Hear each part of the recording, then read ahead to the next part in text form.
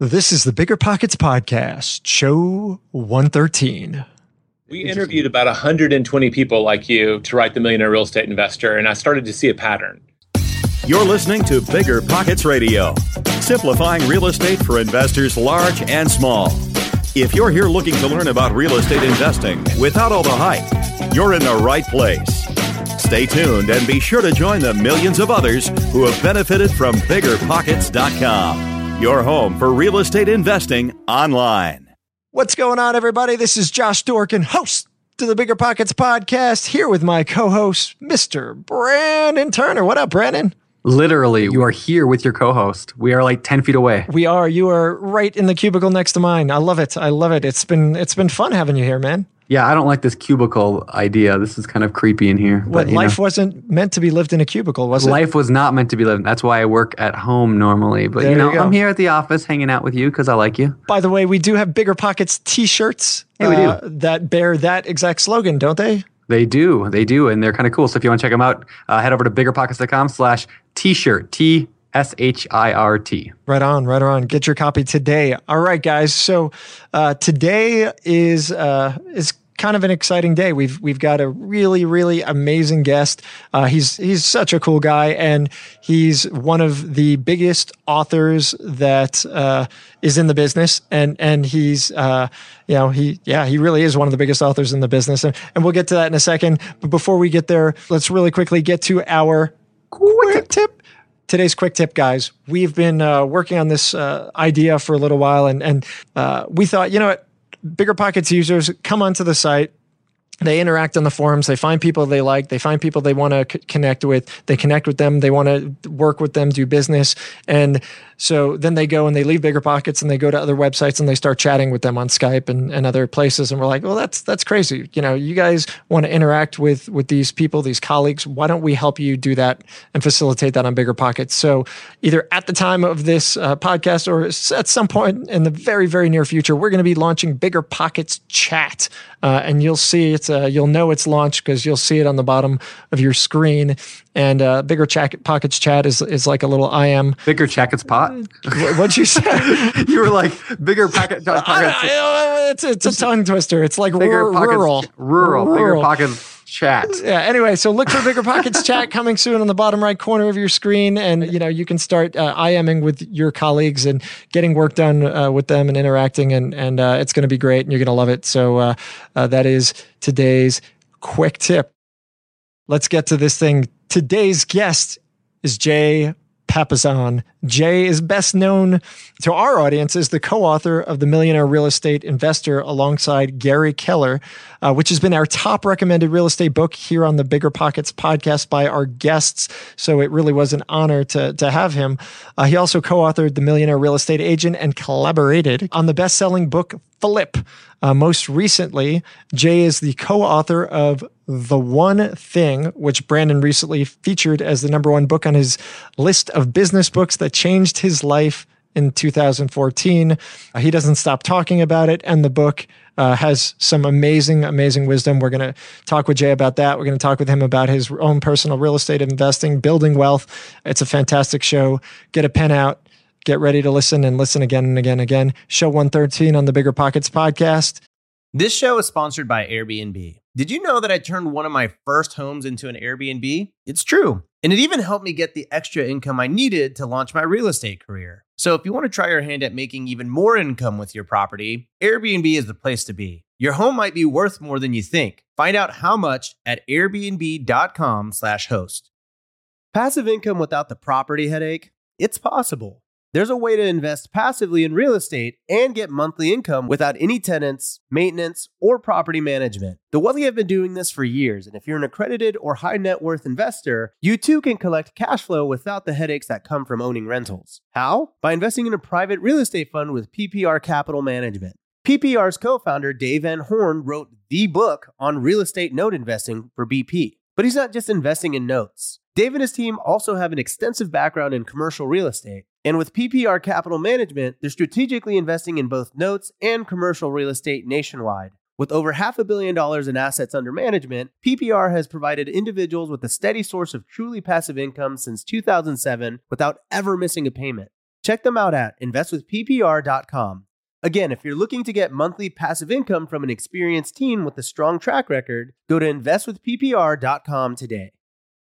You're trying to close on your next rental, so why is your insurance company dragging its feet? With long lead times and never-ending paper forms, it's no wonder it takes forever to finally get a policy. Modern investors deserve better. They deserve Steadily.com. At Steadily.com, you'll get fast, affordable landlord insurance available online 24/7 in just a few clicks. You can even get next-day coverage, which takes just minutes, by the way, to obtain. And you can do it all from your phone. Steadily was founded by landlords who created insurance products tailored to the unique needs of this industry. It's their sole focus, and that's why landlords nationwide consistently rate them 4.8 out of 5 stars. So whether you've got a single-family, short-term, or multifamily portfolio, Steadily.com can secure the best coverage at the best price to protect your properties. Discover how Steadily can save you both time and money on your rental property insurance. Visit Steadily.com for a commitment-free quote tailored to your needs today.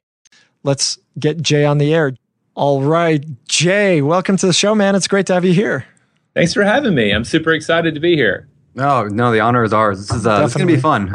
I've been reading your stuff for a long time, so it's kind of cool to be able to actually, talk to the guy who wrote some of the stuff that I've been kind of obsessed with for years. So you're obsessed about a lot of stuff, man. I know. He's really obsessed with cats. It's weird.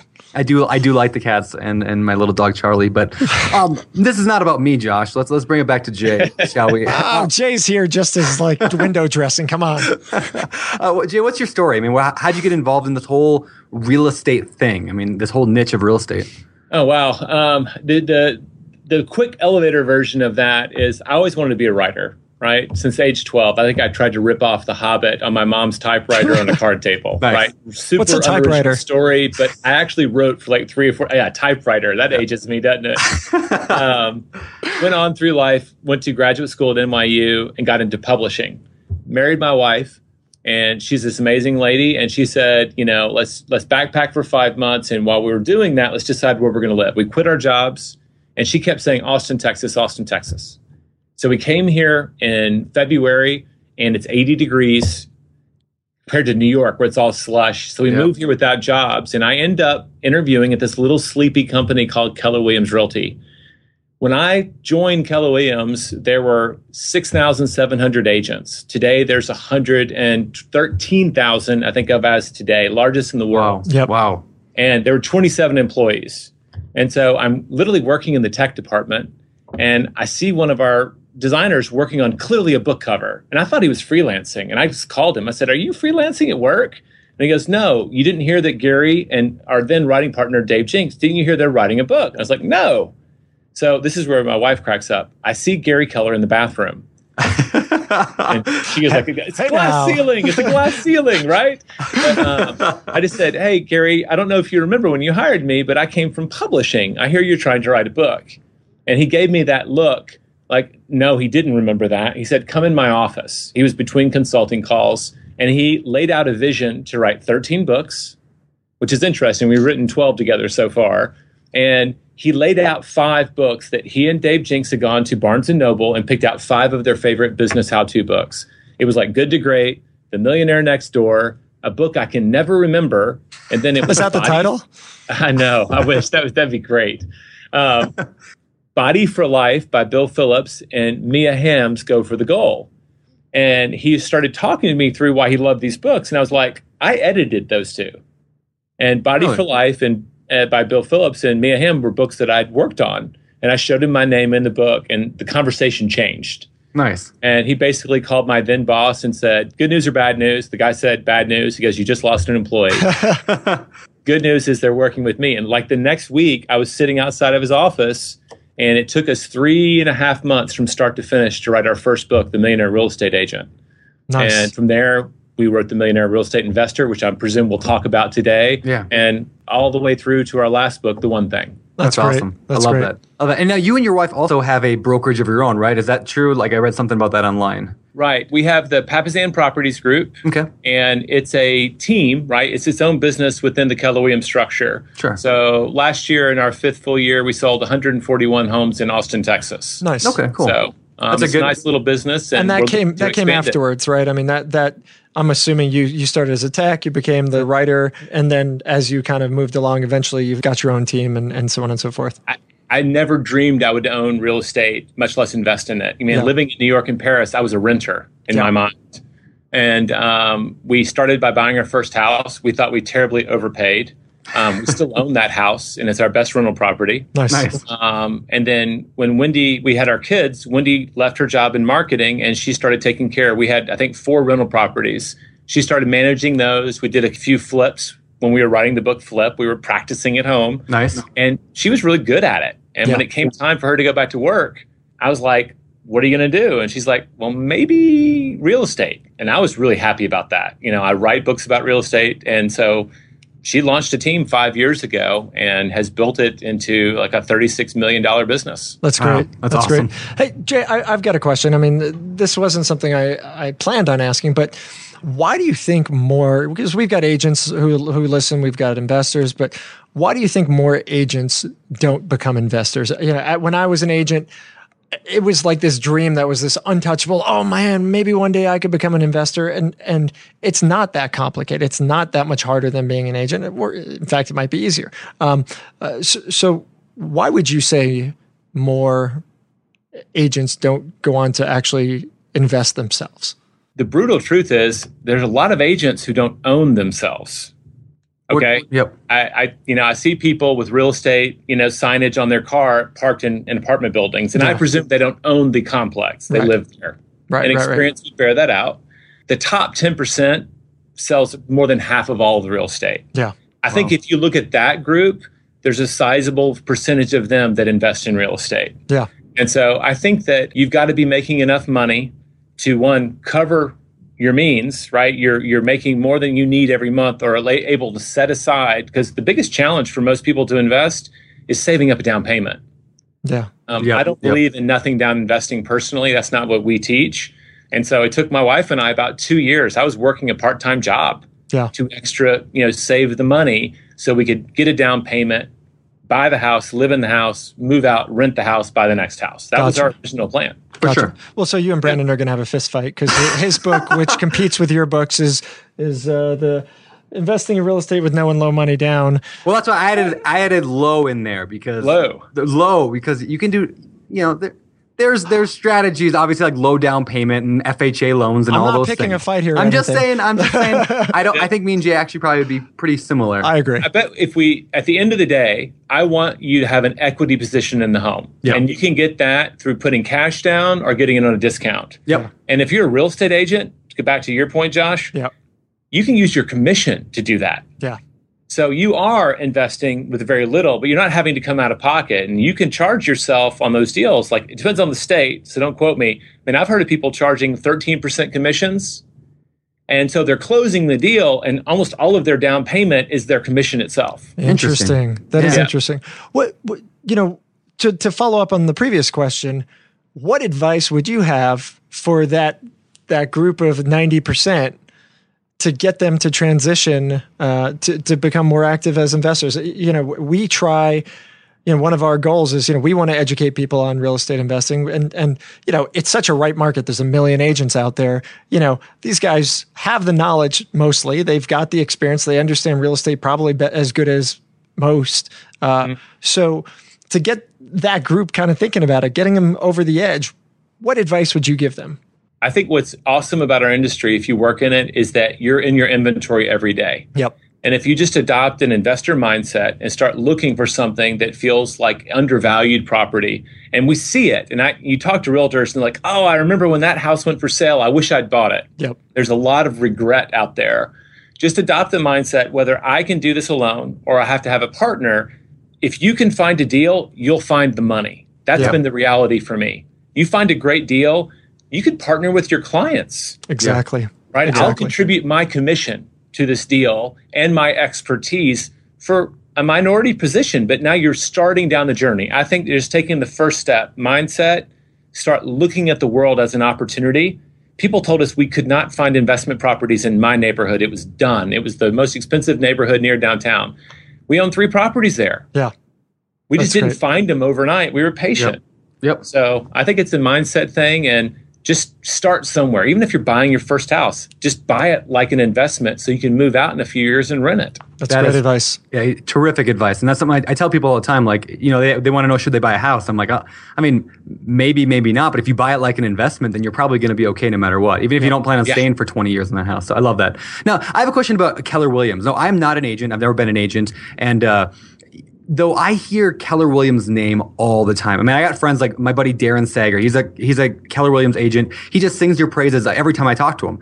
What do you think sets apart Keller Williams, and why did you become the powerhouse that Keller Williams is?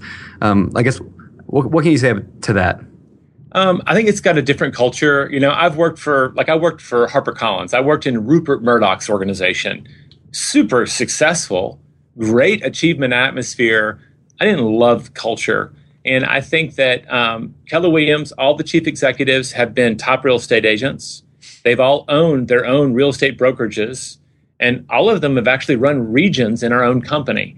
So Chris Heller, our new CEO, he still has one of our top maybe 5 or 6 real estate teams in San Diego. He's still a real estate agent. Gotcha. That's cool. And so I think every day they wake up and they ask the question, how do we stay in business with the agent?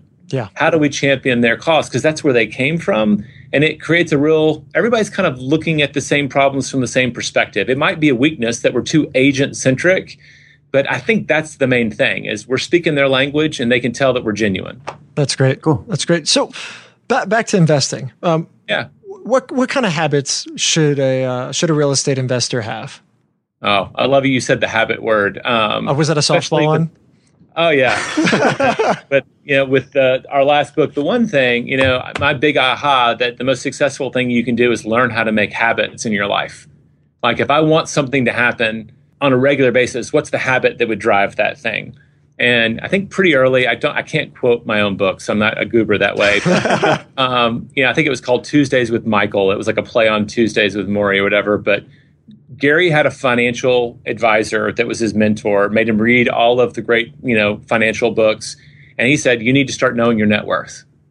And it became evident to Gary that was the number, that if you measured it, you would, one, know how much cash you had, know how much debt you had.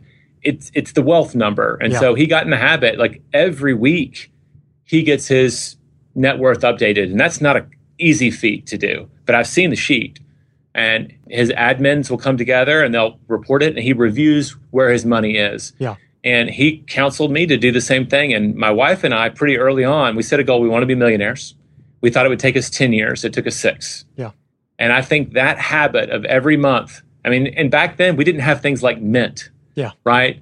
We didn't have Quicken. I had to literally call every home loan. We had 3 or 4 properties and get the current balance, right? How much do we owe?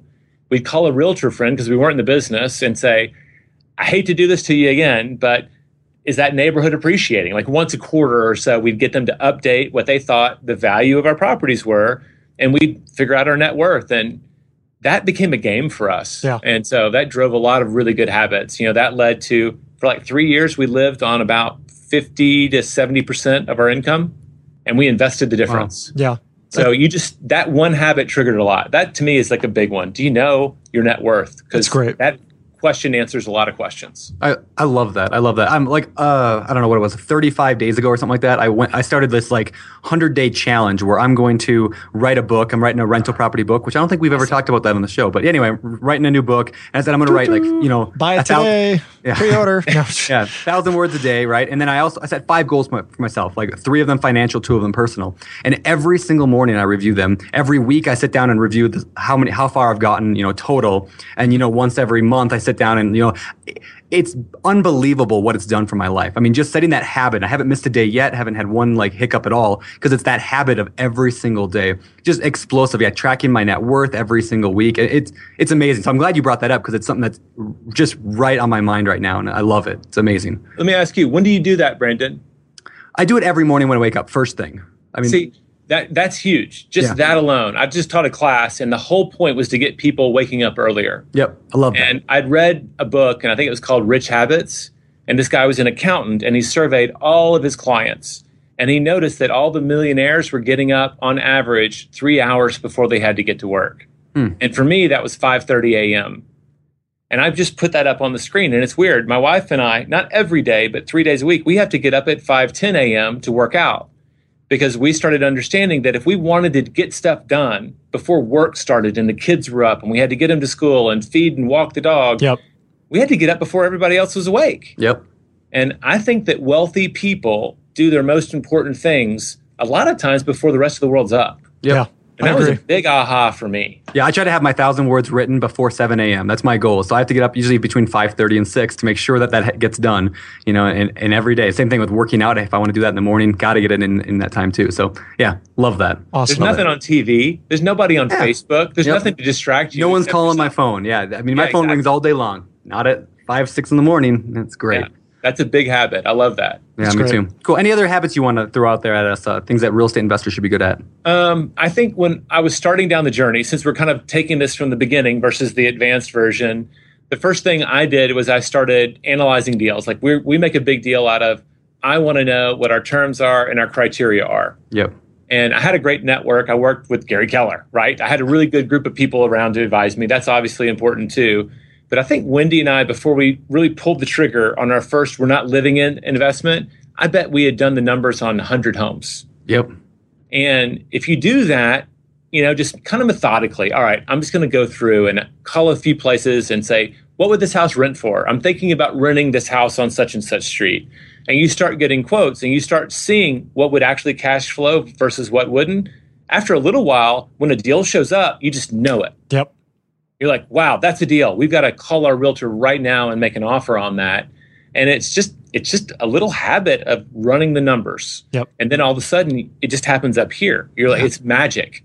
That's definitely something that comes with practice, with time. And you know, we love telling new investors, get out, you know, drive the neighborhood, get to know your farm, get to understand it. You know, you should see every house that's available, that's open, so you can at least understand values of a property. But then one further is actually doing the analysis and then understanding the fundamentals that go in, the expenses that go with a rental property, so on and so forth. We actually built analysis tools on Bigger Pockets. We've got a calculator for buy and hold. We've got a calculator for people who want to flip houses. And these things at biggerpockets.com/calc for those of you who are listening and want to check them out, CALC for calc. And, you know, it forces somebody to go in and take the numbers and think about everything. You know, most people say, hey, well, you know, and I blame a lot of this on agents, and this is not picking on you or anything, but like a lot of agents think, hey, if I could find you a rental property where you're making more money than your mortgage, you're cash flow positive and you're kicking butt. And it's such a misnomer. And, you know, our goal is to educate people like, hey, listen, there's a whole heck of a lot more. There's CapEx and there's maintenance and there's vacancy and there's yada, yada, yada, yada, yada. And so the tools help people to kind of see what's out there and kind of punch the numbers and analyze those things. And more agents should use it, frankly. I mean, it's so key. Every house has a surprise, is what I was told. Every house has a surprise, and shame on you if you didn't find the 5 other ones that were just right out in the open. It's no matter how much due diligence, there's always a nasty. You just want it to be small and hopefully not structural. Exactly. You know? And you have to, I mean, and that's why as an investor, you have to find that discount. You know, paying retail, paying market is, you know, it works in some cases. But, you know, you've got to find those properties that are at a discount and you've got to prepare and plan for that nasty, as you call it, which I love. And, you know, have that little extra budget, you know, whether it's on a flip, you know, no flips ever go smoothly. Whether it's a buy and hold, there's always kind of some little thing in there. That's fantastic. Yeah, it's great. So you just work through it, and sooner or later, your instincts will be pretty strong. You still do the math. I was going to say that earlier. Just because you know it's a deal, you might have earned the right to, quote, blink on it. Before the ink is dry on the offer, I mean, you have done all the math again. You've walked through it. And, you know, I'd always rather miss 5 or 6 good ones than buy one bad one. Oh, hands down. That's going to be a quote right there for this show. Because that's so true, right? I mean, yeah, I mean, I've been doing this for 8-9 years now or something like that. And still, like, I'll find a deal that I'm like, I'm positive it's an amazing deal. I go look at it. I run the numbers in my head. It's perfect. And then I actually sit down and plug in every number the way that I should. And I realize that it's actually not a very good deal at all. It might even be a bad deal. Just because like there's so much swimming up there that it's hard to do. I mean, like, unless you really sit down and do it. So yeah, no matter how experienced you are, do the numbers anyway. And it's always better to walk. I mean, you got nothing to lose if you walk. Yeah. Yep. I mean, you can get complicated and start talking about, when people don't do the numbers, the opportunity cost of their money. You know, I don't know about y'all. I don't walk around with 10 down payments in my back pocket. Yep. You know, I might any given year be able to add one property to my portfolio. That's kind of where we are right now. Yep. I want to do that wisely. I'd like to get one. I'd love to get a 20, 25 rate of return on all the money on it, right? Not just the cash flow. I want to see it appreciating. Yep. I want to see my dollars working really hard. Yeah. I don't want to get the minimum because, you know, I'll still have to rent this thing out once, maybe twice a year. I might have to handle maintenance on it. I want it to feel like a really good investment. So, you know, doing the math really helps you make the best ones. Absolutely. So let me ask you that then. When you're finding a property, when you're looking for a property for yourself, I mean, what do you look for? Are you buying, I mean, you're in Austin, you said, right? Right. And Austin's one of the craziest real estate markets I hear in the country, like in terms of prices and how difficult it is to find good stuff. So, I mean, what are you looking for? Are you looking for junker houses that you can fix up a little? Are you looking for high-end stuff? What are you buying? We made the decision because we made one mistake, and it was really about, we ended up buying a great cash flow property that we just didn't enjoy owning. It was too far away. So just going there to show it was kind of a hassle. Yeah. Yeah. And I just felt like we had a lot of wealth tied up in that house, and we were going to be neglecting it because we didn't want to go there. We didn't particularly love hanging out with the kind of people who were going to be renting it. And that's just not where our life was. And so we knew that by narrowing our criteria to Central Austin, we were going to be fighting two battles. So we just got clear about what we would really enjoy owning.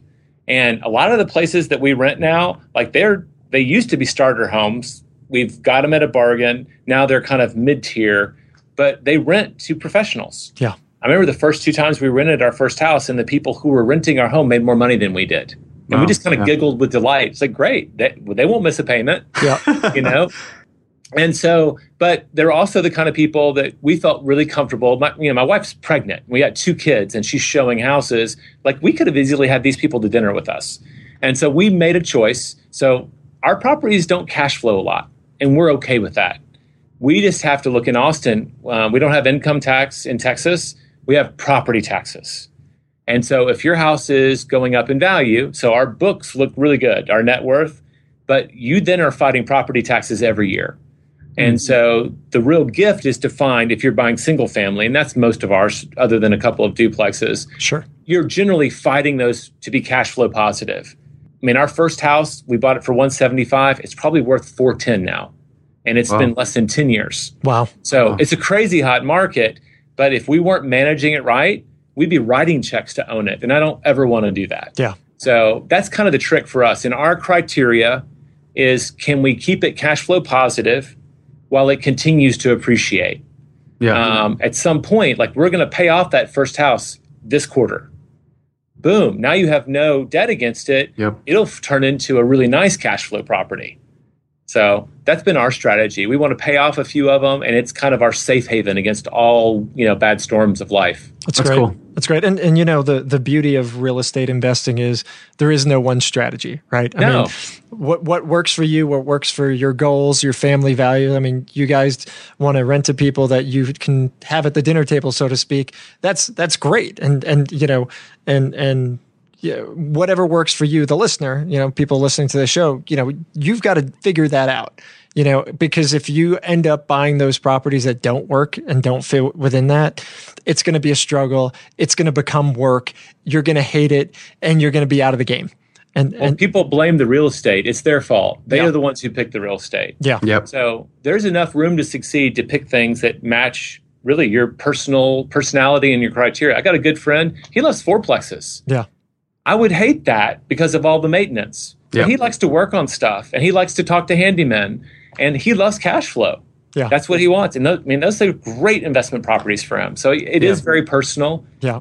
It just has functionally, it needs to be a good investment. And that to me is cash flow positive, and hopefully it's consistently appreciating. Right on. I find that changes a lot throughout a career, right? Like when I started, I mean, all I wanted was small multifamilies. I still like them because they're great cash flow. It got me out of my job. I was able to kind of, retire-ish by 27. I was like, this is great, right? I don't have to work a job anymore. But then like things change, your life change. I I don't want that cash flow anymore. What I want is I want to become a multimillionaire through prices going up. So I'm like, I'm not going to go and gamble this thing away, but at the same time, I'm looking to adopt your strategy much more than I am where I've been. So we interviewed about 120 people like you to write The Millionaire Real Estate Investor, and I started to see a pattern.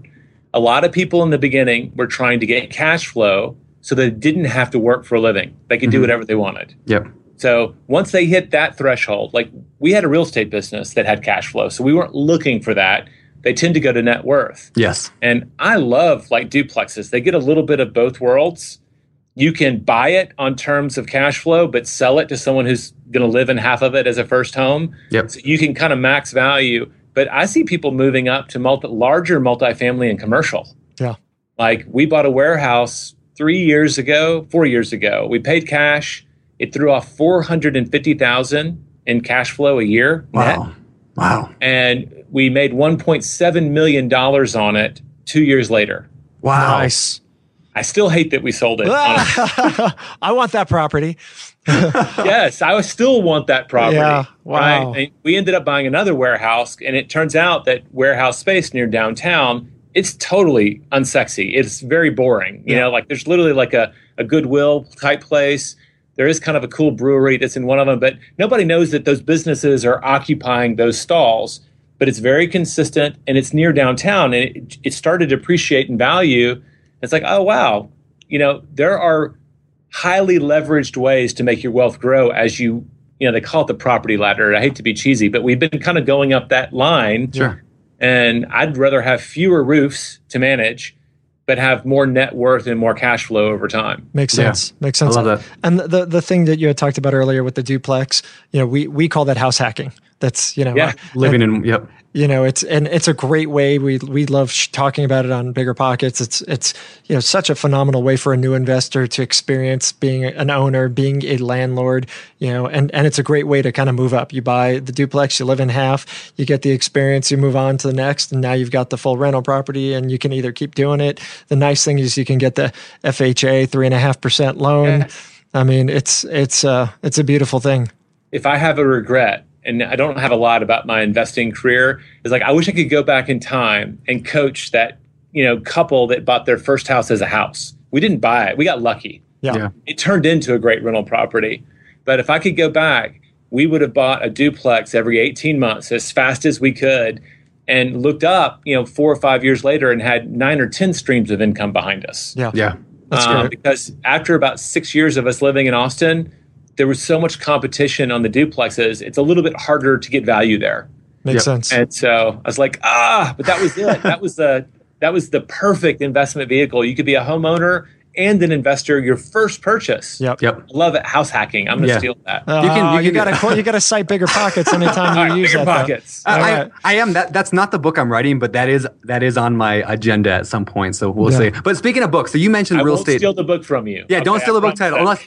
Because we've got this now recorded here for it's all live. to hear. So yeah, they all know it. Yeah. But, maybe we'll work together on that one. But all right, it's been 10 years since a millionaire real estate investor was released.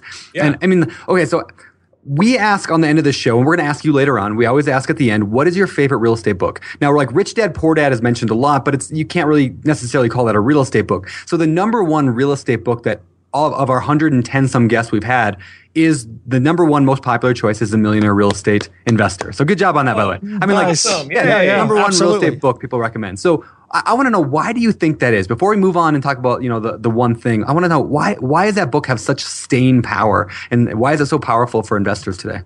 I think it's a really good argument for why real estate investing is accessible to everyone. And it shows them, like Gary's really good at making complex things simple. And I think it helps make it simple for people and feel less threatening. One of the things a lot of people don't know is that when he was writing that book, his father was nearing the end of his life. And he was very reflective of his role as a father for his son. And about the first 120 pages of that is kind of Gary's thoughts on money. Here's a guy who's built incredible wealth. And unlike a conventional investing book, here's a very fundamental take. I usually tell people, if you want to know about money, go read the first 120 pages of that book. Because that was like a letter from Gary to his son, who wasn't old enough yet to receive that information. And so there was a lot of heart and soul in that book. And I think that was part of the magic. I think the information's great. It wasn't our thoughts on real estate. We interviewed 120 millionaires. Yeah. And we asked, what did they do in common? Which I think is a very different way to approach the problem. Yeah. That's great. Yeah, That's great. I agree. All right. So I want to shift gears a little bit and talk about The One Thing, another book. Okay, Yeah. Hi, I'm Jay. I've authored all these books. Yada, yada, yada. That's my one thing. Oh my goodness. No, all right. So The One Thing, you co-authored it with Gary. Brandon talks about this constantly. It's a little annoying by now, but and what's funny is whenever we get these authors like yourself, successful people who write really great books, he's always just crazy enthusiastic, which we love. And he said it was the best book he read last year. And we've heard other people say that. He's always like, Josh, what's the one thing that you're doing right now? Bust my chops, but I love it. It's amazing. So, what was the reasoning behind the book? And then we'd love to talk really, what is The One Thing about? Okay, the book came out of an essay. Gary and I and some other team members were finishing up a course on lead generation for real estate agents. Sure. That's their one thing, right? Is that if you run a service business, is you got to have more customers. If you don't have customers, you have nothing to deliver. And the course was great, and he took it home for the weekend. And he said, I just want to have a little weekend to tinker. I might just change a word here. It just doesn't feel exciting to me. And he wrote like a 10-page essay called The Power of One. And it blew everybody's socks off because he really eloquently, for the first time I'd heard, stated that achievers work from a clear sense of priority. And as a publishing guy, I thought, this is it.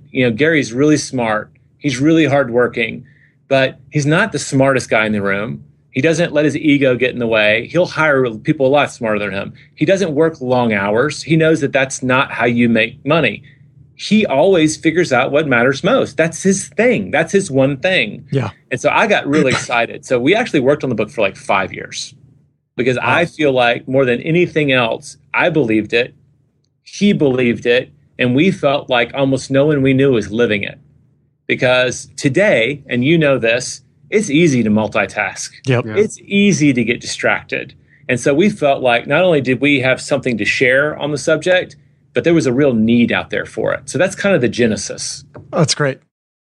This show is sponsored by Airbnb. Did you know that a long time ago, before I ever started my real estate business, I turned one of my first primary residences into an Airbnb? And that's the extra income that I needed from Airbnb that gave me the confidence to go out and work for myself and eventually quit my 9-to-5 job. And now I have dozens of Airbnbs all over the country. I've even partnered up with the old David Green on a recent property in Scottsdale to take our portfolio to the next level. And of course, we host it on Airbnb. But you don't need to be a full-time real estate investor to start on Airbnb. As a matter of fact, I was self-managing 10 properties while working my 9-to-5 job, so I know anybody can do it. Think about it this way. You're looking for extra income and going on a vacation. Wouldn't it be great to rent out your space and let your property pay for itself while you're gone? I did this one time. I pitched my wife and my roommate, because we were house hacking, on the idea of renting out our home, and it paid for all of our expenses on a trip to Mexico City. So go and give it a try. It might just change your life, just like it did mine. And I really do mean that. Your home might be worth more than you think. Find out how much at airbnb.com/host. Deciding how to invest your capital can be extremely challenging, especially when the market is constantly changing. That's why it's never been more important to partner with a company that has a great track record. The BAM Capital executive team has successfully navigated through the Great Recession, COVID-19, and the current interest rate environment while delivering maximized returns to their partners. BAM Capital is a trusted multifamily syndicator with over $1.3 billion in transactions, delivering a historical average of over 35% IRR with an average hold period of 3.5 years. And BAM Capital has consistently paid preferred return distributions for over 50 consecutive months, has not lost limited partners' capital, and has not called capital past the subscription amount. BAM Capital's disciplined investment strategy is targeting undermanaged institutional quality trophy assets throughout the U.S. heartland for accredited investors who are looking for generational wealth building or monthly income opportunities. Their offerings target cash flow stability, capital preservation, long-term appreciation, and accelerated tax benefits. Join BAM Capital's over 1,200 investors across 44 states and get started today at bamcapital.com. Again, that's bamcapital.com. Listen up, business owners, because I've got some quick little math for you. Fewer costs equal more profit. The problem? You're spending more than ever on operations, materials, deliveries, software, and more. So why not reduce your costs and headaches with NetSuite by Oracle? NetSuite is the #1 cloud financial system, bringing accounting, financial management, inventory, and HR into one platform and one source of truth. Oh, also, NetSuite lives in the cloud, which means you can reduce IT costs with no hardware required. Cut the cost of maintaining multiple systems because now you've got one unified business management suite. You can improve efficiency by bringing all your major business processes into one platform, slashing manual tasks and errors. It makes sense that over 37,000 companies have already made the move to NetSuite. So don't let rising costs sink your business growth. And by popular demand, NetSuite has extended its one-of-a-kind, flexible financing program for a few more weeks. Head to netsuite.com/biggerpockets. netsuite.com/biggerpockets. netsuite.com/biggerpockets. Are you about to sell a property? Wait like 60 seconds because this could save you thousands. Our friends at 1031 Pros have saved their clients more than $500 million with a B in taxes with 1031 tax-deferred exchanges. With the 1031 exchange, you can say goodbye to the huge capital gains taxes when selling and roll your property's profit into another investment that could make you even more. Whether you're an individual investor, part of a larger group, or a title or real estate agent, 1031 Pros is ready to help. Trust me, I've done 1031 exchanges on multiple properties before, and it has saved me tens of thousands in taxes, if not more. With over 30 years of experience, 1031 Pros has handled over 20,000 audit-free exchanges. And they specialize in all types of exchanges: delayed, simultaneous, reverse, and improvement exchanges in all 50 states. And right now, Bigger Pockets listeners can get $250 off any exchange by visiting my1031pros.com/BP. That's my1031pros.com/BP to get $250 off today. Oh, and make sure to mention Bigger Pockets when you call. They take care of our people over there. So why is the concept of the one thing so important then? You know, it's simple. It's nothing new. We're not the first people to say it. Sure. I think that we tackled it from a pragmatic, how do I take action now? A lot of people will say simplify, avoid distractions. And those are really trite without anything behind them. Yeah. So we really sat down. We found a great publisher. He only does one book a year. Imagine that we would end up with him. Yeah. And we worked really hard at trying to say, what do people need to understand in order to implement this? And we identified 6 lies, right? That there's stuff that we think ties up to success that's really getting us in the way. People don't understand the 80-20 principle, not on any deep level, right? Most of what we get comes from a very small minority of what we do. And the people who get the farthest in life stop to identify it. Yeah. We get caught up in multitasking. I could go down that road, and we will if you want to. But I just felt like we tried to tie it together in a way that people could set down the book and say, I'm going to ask this question, and I'm going to identify the one thing I need to start doing. And start there. How do you do that? I mean, if you don't know what that one thing should be, and is that presumably we're talking about both in my personal and in my professional lives, correct? Actually, there's a page 114. I know that page where we identify 7 areas. Yeah, I know 7 areas in your life where we think that it's worthwhile to apply the book: your spiritual life, your physical life, your personal life, your key relationships, your job, your business, and your finances. If you ask the focusing question, and I'll just say it, it sounds like Brandon's been saying it for you. What's the one thing I can do such that by doing it, everything else will be easier or necessary? That's the question. And people are really good at identifying, I think, the one thing that's their biggest lever right now. Yeah. It's not could, would, or should do, right? It's what they can do right now. And that gets them into action. That's great. And action is the key to success, right? Yeah, that's how you learn. You go out, you mess up, you fail a little bit, and you see that you're just off course and you fix it. Yeah. But action is how you make progress in life. I love Absolutely. that. One of the things you mentioned in the book early on, I think it was early on in the book, but the domino analogy, right? Like one domino can knock over one 50% larger, and the exponential growth. I probably have told, 500 people in the past like 3 months that analogy, and been like, you got to read this book because this is what it's. I mean, this like it just made so much sense to me. I mean, like again, like there's certain books in my life that have hit me at certain points. You know, first it was Rich Dad Poor Dad. There was 4 Hour Work Week in there. There was Lean Startup, and then there was The One Thing. It hit me at that exact perfect point where like that's great company. Yeah, I it just blew my mind because it hit me at that point when, and like. I mean, I would attribute that to most of the success I've had in the past 6 months have been from that book alone. So can you maybe talk about what is that analogy, that the domino thing? The domino effect. And, you know, basically we wanted a metaphor for what we were trying to achieve. The first objection people have is it's never one thing, right? I mean, I just told you there's 7 areas, right? There's never just one thing. Our life isn't that simple.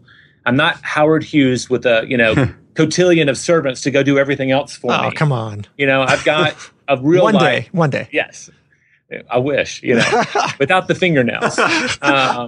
So, you know, you look up and you say, okay, so what's the metaphor? And everybody at some point in their life has lined up dominoes, right? If you line them up right, you knock over one and they all fall down. Yep. Yeah. And so that became a reality. And then we found that crazy article by a physicist from 1982, Lauren Whitehead, that said one domino can knock over one that's 50% larger. So a 2-inch domino can knock over a 3-inch domino, can knock over a 4.5-inch domino. And my math breaks down. Yeah, I was going to say, what's next? Yeah, come on. I'm an English Keep French going. major. Don't do that. But what's cool is like I can't remember all the numbers here, but I think the 18th domino, if you grow them at that rate, it'll be taller than the Tower of Pisa. Yeah. By the 23rd, it'd be higher than the Eiffel Tower. And what kind of blew my mind, you start with the 2-inch domino and you just start them running, right? You just knock that one over. By the 33rd, it would knock over a domino 3,000 feet higher than Everest. Wow. And by the 57th, if you could build it, it would knock over a domino that would reach from all the way from the Earth to the moon. And you get this sense that there's not just this sense that a lot of stuff happens, but you're gaining momentum. Yeah.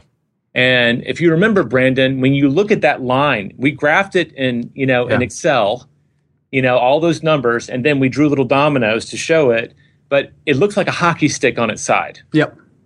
And that graph is the graph of a geometric progression. Anything that compounds exponentially over time, it looks like nothing's happening, and then it just explodes. Yeah. And that is the shape of big success. Yeah. You're doing something really awesome, really consistently. Think about Apple. They were innovating and highly focused, and then boom. I mean, they came out of nowhere, and then they had a good decade for the tech industry. That's huge. Oh, yeah.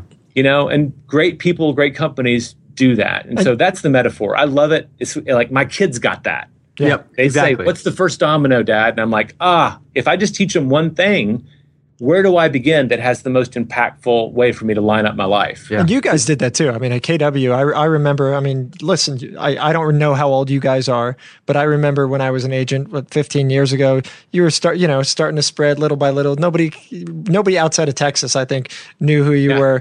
And then it was just really quickly, you guys exploded on the scene, and suddenly KW now is the biggest brokerage, on the planet. And, it's amazing. And I guess, you guys have a right to use that analogy because, you've lived it, you've experienced it, and that's phenomenal. We could graph it out. I mean, it'd be crazy. I haven't actually done that. You should. It's 31 years old. And the company. 15 years ago, there were 6,700 agents, right? So that's a midpoint. Yep. This year, there's 113,000. Yep. Yeah. Crazy. So, it totally is the hockey stick, right? It's just been growing at an exponential rate. And, it's not going to, you think that can't be sustainable, but every year we kind of keep growing. And that's like, I hope it keeps going for a long time. Yeah. But if you do the right thing, and for us, we focus on the agents. I said that before. You figure out what your focus should be and act that way all the time, big stuff happens. So maybe we can take this back to like, the real estate investors that are listening. Yeah. Kind of wondering, let's say somebody listening to the show, they've never, they maybe own their own house, but they don't have any investments yet. They want to do that. How do they figure out what their next one thing is in terms of building a real estate empire? I mean, how does that person start? For me, the first domino, like always, is go to your net worth, right? Hopefully it's a positive number. Sure. I then tell people the next domino is where do I want to be and how long do I have to get there? Right? If you're asking this question about real estate investing and you're 65 years old, it's very different than when you're 23. You've got a lot more time in one equation to work with. Sure. And so when I sit down with people, I usually work it out. Like, how much do you want What's your goal? And what does that look like? And then we work backwards. And that's something that we describe in the One Thing. So my wife and I, we set a goal, and our most recent goal was 8 million. We wanted to have a net worth of 8 million because it was something Gary just said offhandedly. He goes, at a really conservative yield, you got about $500,000 off of 8 million. Sure. And he goes, who can spend $500,000 a year? Yeah. If you're not Mike Tyson, keeping tigers as pets, if you actually live a normal life, I drive a Toyota. That's a ton of money. And I thought, you can't drive a Toyota, big. Man. You're a millionaire. Hold on. Millionaires are out like shining their bling. Come on, man. That's nonsense. You know the truth, right? No, the truth is, Warren Buffett drives like a Toyota, doesn't he? People. Well, when his chair people finally convinced him to buy a plane, he called it the indefensible, right? Because he knew there was no way to justify it from an investment standpoint. But his shareholders said, no, your time is worth too much money to be riding in coach, places. So we live thrifty. Those habits didn't go away. Yep. So usually when people figure out where they want to be and where they are today, that gap, you can then work out a plan. Like for a lot of people, it's like they only need to own 4 or 5 properties to get where they want to go. It's actually often less than they think they needed to do. I love that little exercise. Yeah, no, that's great. And I think one of my favorite shows. I can't tell you which was my favorite show, but we did a show with Ophelia, and I forget what show number that was, Brandon. But there's this woman. She came, from overseas, had absolutely nothing, and found the way to get that first property, and then built it and built it and built it and built it, and so many people think I've got to be rich to be a real estate investor, and so many people just say you landlords are rich. Beep, it's not true. A, that's not true. B, anybody can do it. But you said it. Be thrifty. If you're smart, if you're wise, it's real easy to go and buy some big houses, and all of a sudden you've got nothing left. But if you're smart with your money and you build it little by little, and you're thrifty and you're not blowing it on stupid stuff, there's no stopping you, and there's no end. And anybody can become a millionaire through real estate.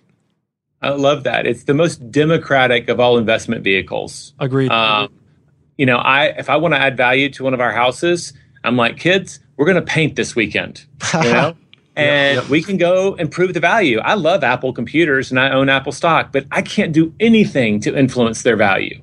So I love it. It gives me control. It's accessible. And, Wendy and I think we owned 3 or 4 properties before we had $100,000 in household income. So we were just saving a lot of money and scrapping to get the money to buy another down payment to get another house. Yep. That's great. Just to add on to that and kind of tie back in the analogy you used.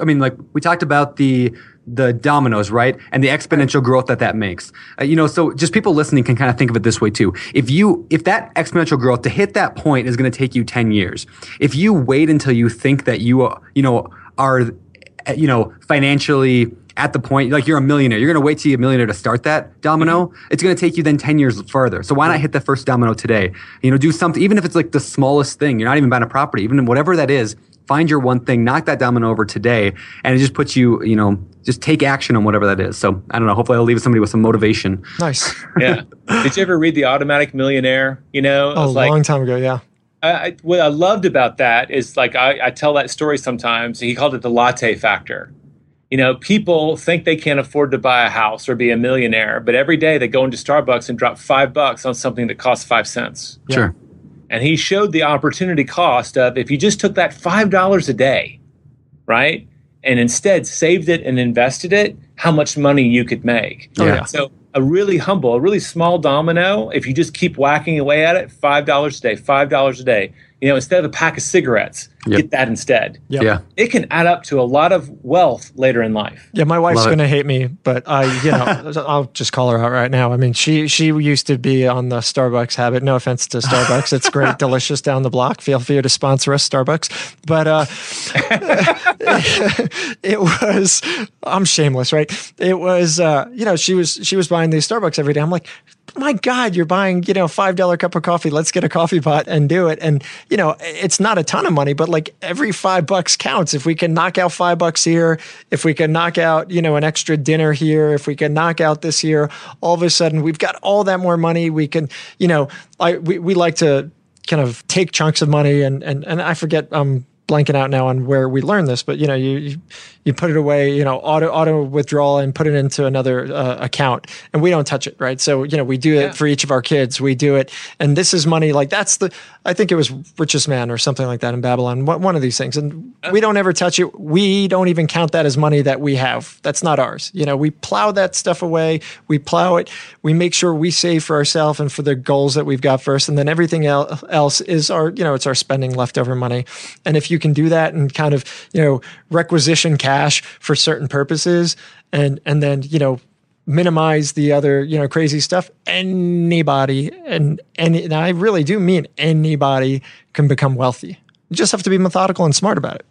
I love that technique. I didn't know if it came from the Richest Man in Babylon. I didn't remember that. We wrote about it, but I loved it because I hate budgeting. I don't want to save receipts. Yep.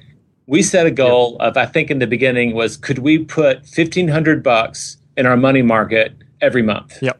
And so for us to do that, I went into our payroll and I said, I know I'm already getting money that goes straight into my 401k. Will you pay my paycheck into 2 accounts? And they said, sure. How much do you want? And I said, can you put $400 in the beginning? Yep. I knew we couldn't do it in the beginning, but she could do X amount. My wife did the same. And then we were playing the game. How do we make up the difference? Yep. And that's when I had to get a second job. Yep. I got a little freelance gig that I did for 2 straight years, and we made up the difference, and that's how we bought the properties. But once the $400 was gone from our paycheck, it was just like the 401k. Yeah. It was like it had never been there to begin with. Yes, exactly. It was just mounting in this other account that's slightly out of your perspective. Right. Yeah. That's Love great. it. Cool.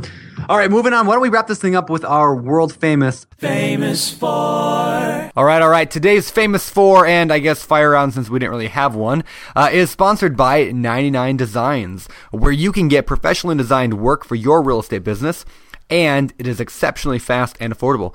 You can get dozens of designers to compete and deliver you the best design, plus it's 100% guaranteed that you'll love it. From logos to websites to car wraps and more, definitely head over to 99designs.com/biggerpockets to get a $99 upgrade of services for free. So again, check them out at 99designs.com/biggerpockets. And with that, let's get to the Famous Four. So these are questions we ask every single guest every week, and I'm going to alter them a little bit for you. But the first question is, what is your favorite real estate related book? Hold on. I'm going to amend that. Okay. What is your favorite book that you've written?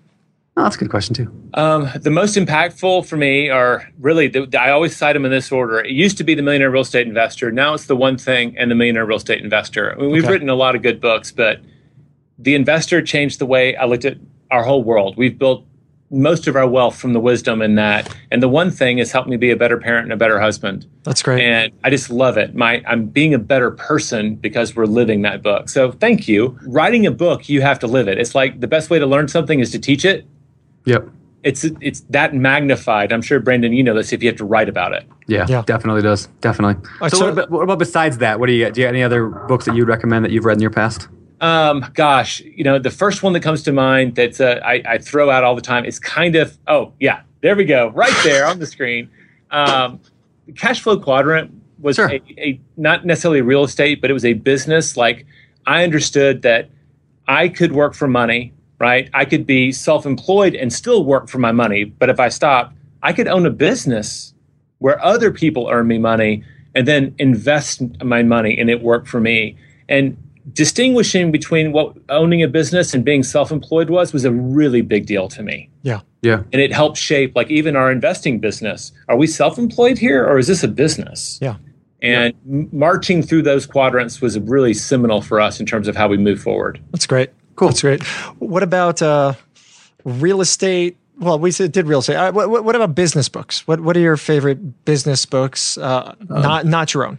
Okay. I give away books all the time. And so all I can say is the book I probably gave away more than any other last year, right, which is indicative of what's in favor right now, was a real tiny book called Managing Oneself by Peter Drucker. Okay. I haven't read that. Yeah, it's real short. It was an essay he wrote that was in the Harvard Review, and it's full of a lot of wisdom about how to understand what you're good at, be okay with what you're not good at, and manage that in your career. And I've given it to a lot of young people as a way to force myself to relive it. Because every time I have to give it, I have it on audiobook on my phone, and I listen to it all the time. Nice. And it's just good, timeless wisdom. Peter Drucker, if you only read one business author, read Peter Drucker. The guy was smart. That's cool. Great. Awesome. All right. What do you do for fun? You've got a family, you got kids. What do you guys like to do outside of work? Okay. We just bought a ranch this last year. It's kind of like buying a yacht in investment terms, right? We call it the land yacht. Nice. But I love being outdoors. Wait, so is it like a yacht in that like the best day is the day you buy it and the next best day is the day you sell it? Or is it? No, it's the undefensible, right? It's an expense with no revenue. Yeah, and sure. I hope that it will appreciate and will recoup it. But we have a lot of animals. We have an ostrich. That's awesome. Okay?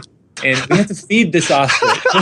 And so it doesn't cost as much as we thought, but it is an ongoing expense. But my son's 10 years old. I love to be outdoors. I like to hunt and fish. This is Texas. There's no public land. And so to me, like anything outdoors, we changed our lifestyle and our investing to make that happen. Yeah. Because if I can be on the water or out watching animals, I'm a really happy guy. So that's my happy spot. That's great. Cool. I want a video of you riding your ostrich. Oh gosh, no way, man. Have you seen the claws on those things? They're scary. Come on, you can do it. I've got video of me feeding it by hand, which took a fair amount of guts because that big beak comes at you. It's tame. She'll lay down and let you pet her. Oh, nice. But she still scares me a little bit. That's nice. Great. All right, my final question of the day. What do you believe sets apart successful real estate investors from those who give up, fail, or never get started? Oh, gosh, that's a great question. I think fundamentally the people who succeed the longest are the ones that are absolutely clear and true to their criteria. It's so easy to cheat. It's so easy. The people who get drawn to investing tend to be kind of optimistic. And at your heart, you need to be a little skeptical. And we went over that before. But the one time we violated our criteria, we wrote a big check. Yep. And thank goodness it was an education we could afford. Yeah. And it didn't knock us out of the game because we already owned 8 houses when we made our first big mistake. So never let your ego. Everyone is vulnerable. I mean, look at the giants. They go bankrupt, because you can too. Yep. Know your criteria and never violate them. I think that's the key. Love it. It's simple. It's boring, but it's very hard to do. Yep. No, that's great. That's great. All right, Jay. Well, before we let you go, where can people find you? Where can they connect with you and find all your books? And we're going to link to all of it in our show notes, your books. And so feel free to let them know. Right now, kind of my home base is www.theonething.com. Right on. It's our one thing right now. It's the book that we've just released, and it's still being really successful. And I teach and support that book. And you can link to all the rest of our world from there. Perfect. Well, thank you so much for coming on the show. It is an honor, and lots of great wisdom imparted here on the show. I'm sure for our listeners. So we really do appreciate it, and keep putting out great books. And thanks so much. Thanks for making it fun too. It was really fun talking to y'all. I appreciate it. Oh, good. Well, thank you. We'll talk to you soon. All right, everybody. That was Jay Papasan from Keller Williams, author of so many books I can't even think. It's amazing. Again, a great honor to have him. And I know Brandon is still glowing from his chance to talk about The One Thing. I'm pretty obsessed with that book. I mean, don't underestimate how much I talk about that book. Every single conversation generally revolves around, in my life and in Bigger Pockets' life, and in my investing, well, what is the one thing? What's the one thing that's going to get us there? So yeah, it was very cool to be able to talk with Jay kind of about some of those thoughts today. Yeah, and adapting that into your life, the listener, I definitely recommend it. I have found that since Brandon started preaching this to me, it's definitely been helpful. It helps you keep that focus, and focus is the key to success. And so get out there and make it happen. With that said, really, again, very much appreciate Jay and everything that he brought to us, and everything that he's doing for real estate investors, agents, and others in our industry. He and the KW team are doing great. So with that, again, thank you for joining us. If you're not already a user of BiggerPockets, get out there, jump on the platform, start interacting, start learning, start making things happen, figure out what your one thing is, and really spend your time and energy and focus on it and be successful. Make it happen. So we'll leave you with that. Get out of here, figure it out, and we'll chat with you next week. I am Josh Dorkin, signing off. You're listening to Bigger Pockets Radio, simplifying real estate for investors large and small. If you're here looking to learn about real estate investing without all the hype, you're in the right place. Be sure to join the millions of others who have benefited from BiggerPockets.com, your home for real estate investing online. The market is changing, and finding your way can be tricky. Rates shift, headlines whirl, but your goal hasn't changed. You want financial freedom. And the best investors know it's not about timing the market, it's about time in the market. If you're ready to get into the real estate investing game or take your game to the next level, finding an investor-friendly agent is your next step. With BiggerPockets Agent Finder, you can find the right agent in minutes. Just head to biggerpockets.com/deals and enter a few details about what and where you want to buy, and bam! Instantly match with an investor-friendly agent who fits the bill. These local market experts can help you navigate the neighborhoods, analyze the numbers, and take action with confidence once and for all. This free resource is only available at biggerpockets.com/deals. Get an agent, get the deal, and get closer to financial freedom at biggerpockets.com/deals. That's biggerpockets.com/deals to find your investor-friendly agent today. The content of this podcast is for informational purposes only. Past performance is not indicative of future results, and all hosts and participant opinions are their own. Investment in any asset, real estate included, involves risk. Use your best judgment and consult with qualified advisors before investing. Only risk capital you can afford to lose. BiggerPockets LLC disclaims all liability for direct, indirect, consequential, or other damages arising from reliance upon information presented in this podcast.